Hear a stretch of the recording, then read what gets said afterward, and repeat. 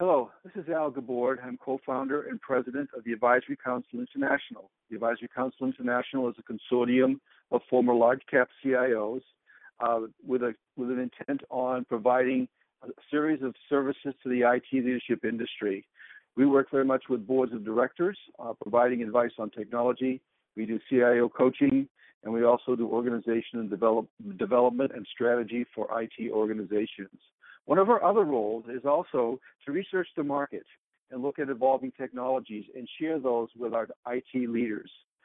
And to that point, today we would like to talk about the subject of software development. We recently went out and scoured the marketplace because this is an area that has been around for many years, where there has been a tremendous amount of effort in improving productivity and improving yield, and even in today's world, improving cybersecurity and software development. And as part of our investigations, we uncovered a product called InsightLive from a company named VirtusaPolaris.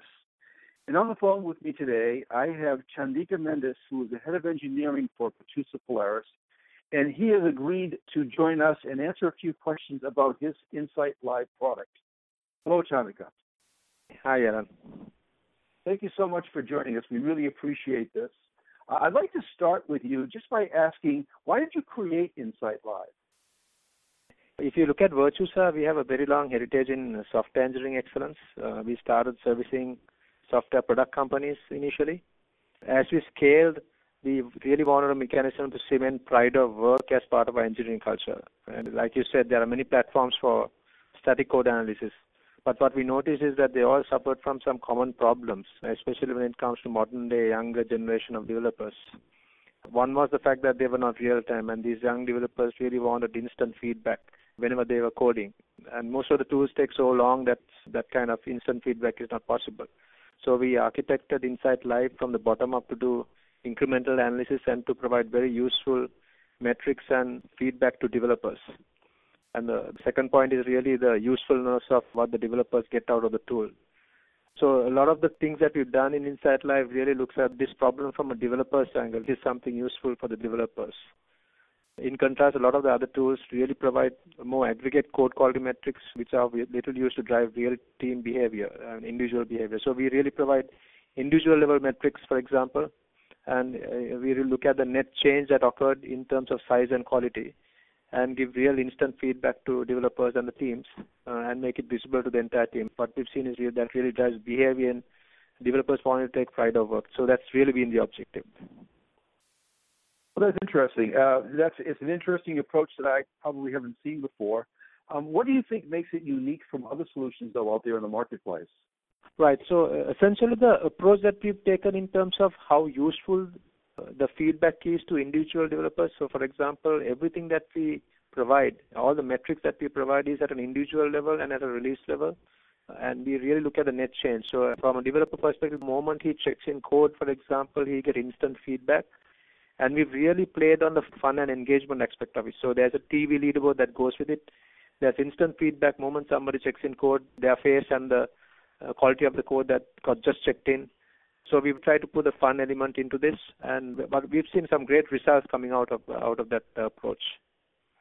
Oh, that's great. It's an interesting approach for sure. That's the next question I was going to ask you is, how have the teams that have used this product reacted to this? Yeah, actually way better than we expected. I mean, if you look at the modern version of the tool, we started as a series of behavioral hypotheses, right? And so we took an angle of, how do we really change the behavior of developers?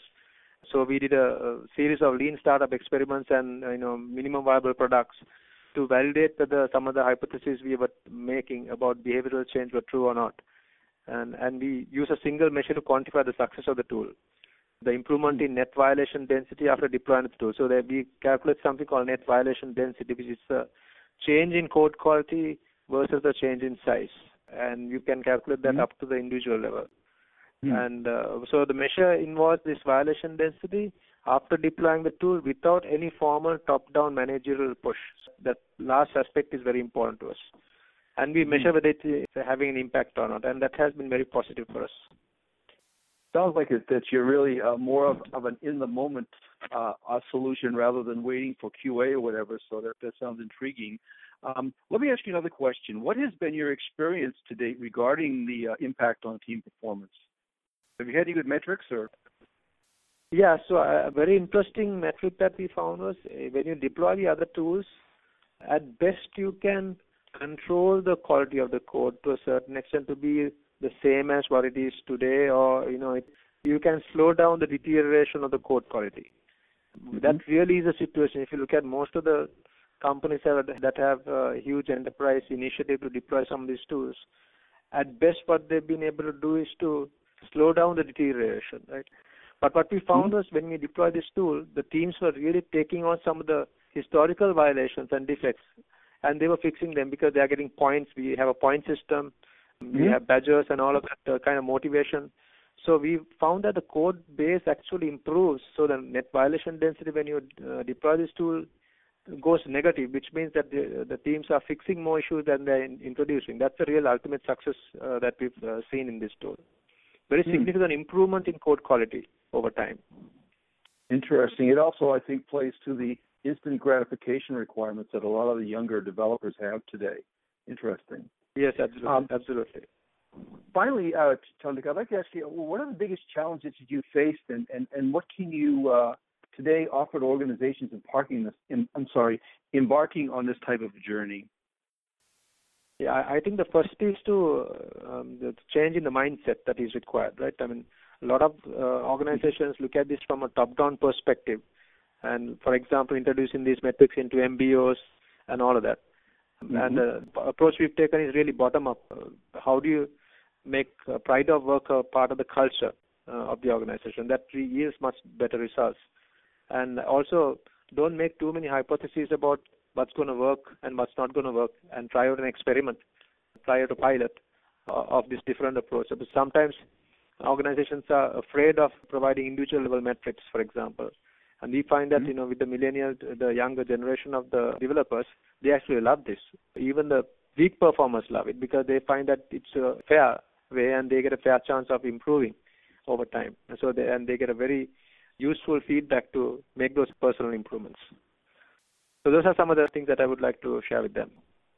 Excellent, Chandika. I really appreciate you sharing your thoughts around this product with us. As we said, we find it an intriguing approach to the software development area. If you'd like to find out more about this product, you can go directly to Virtusa Polaris' website at www.VirtusaPolaris.com.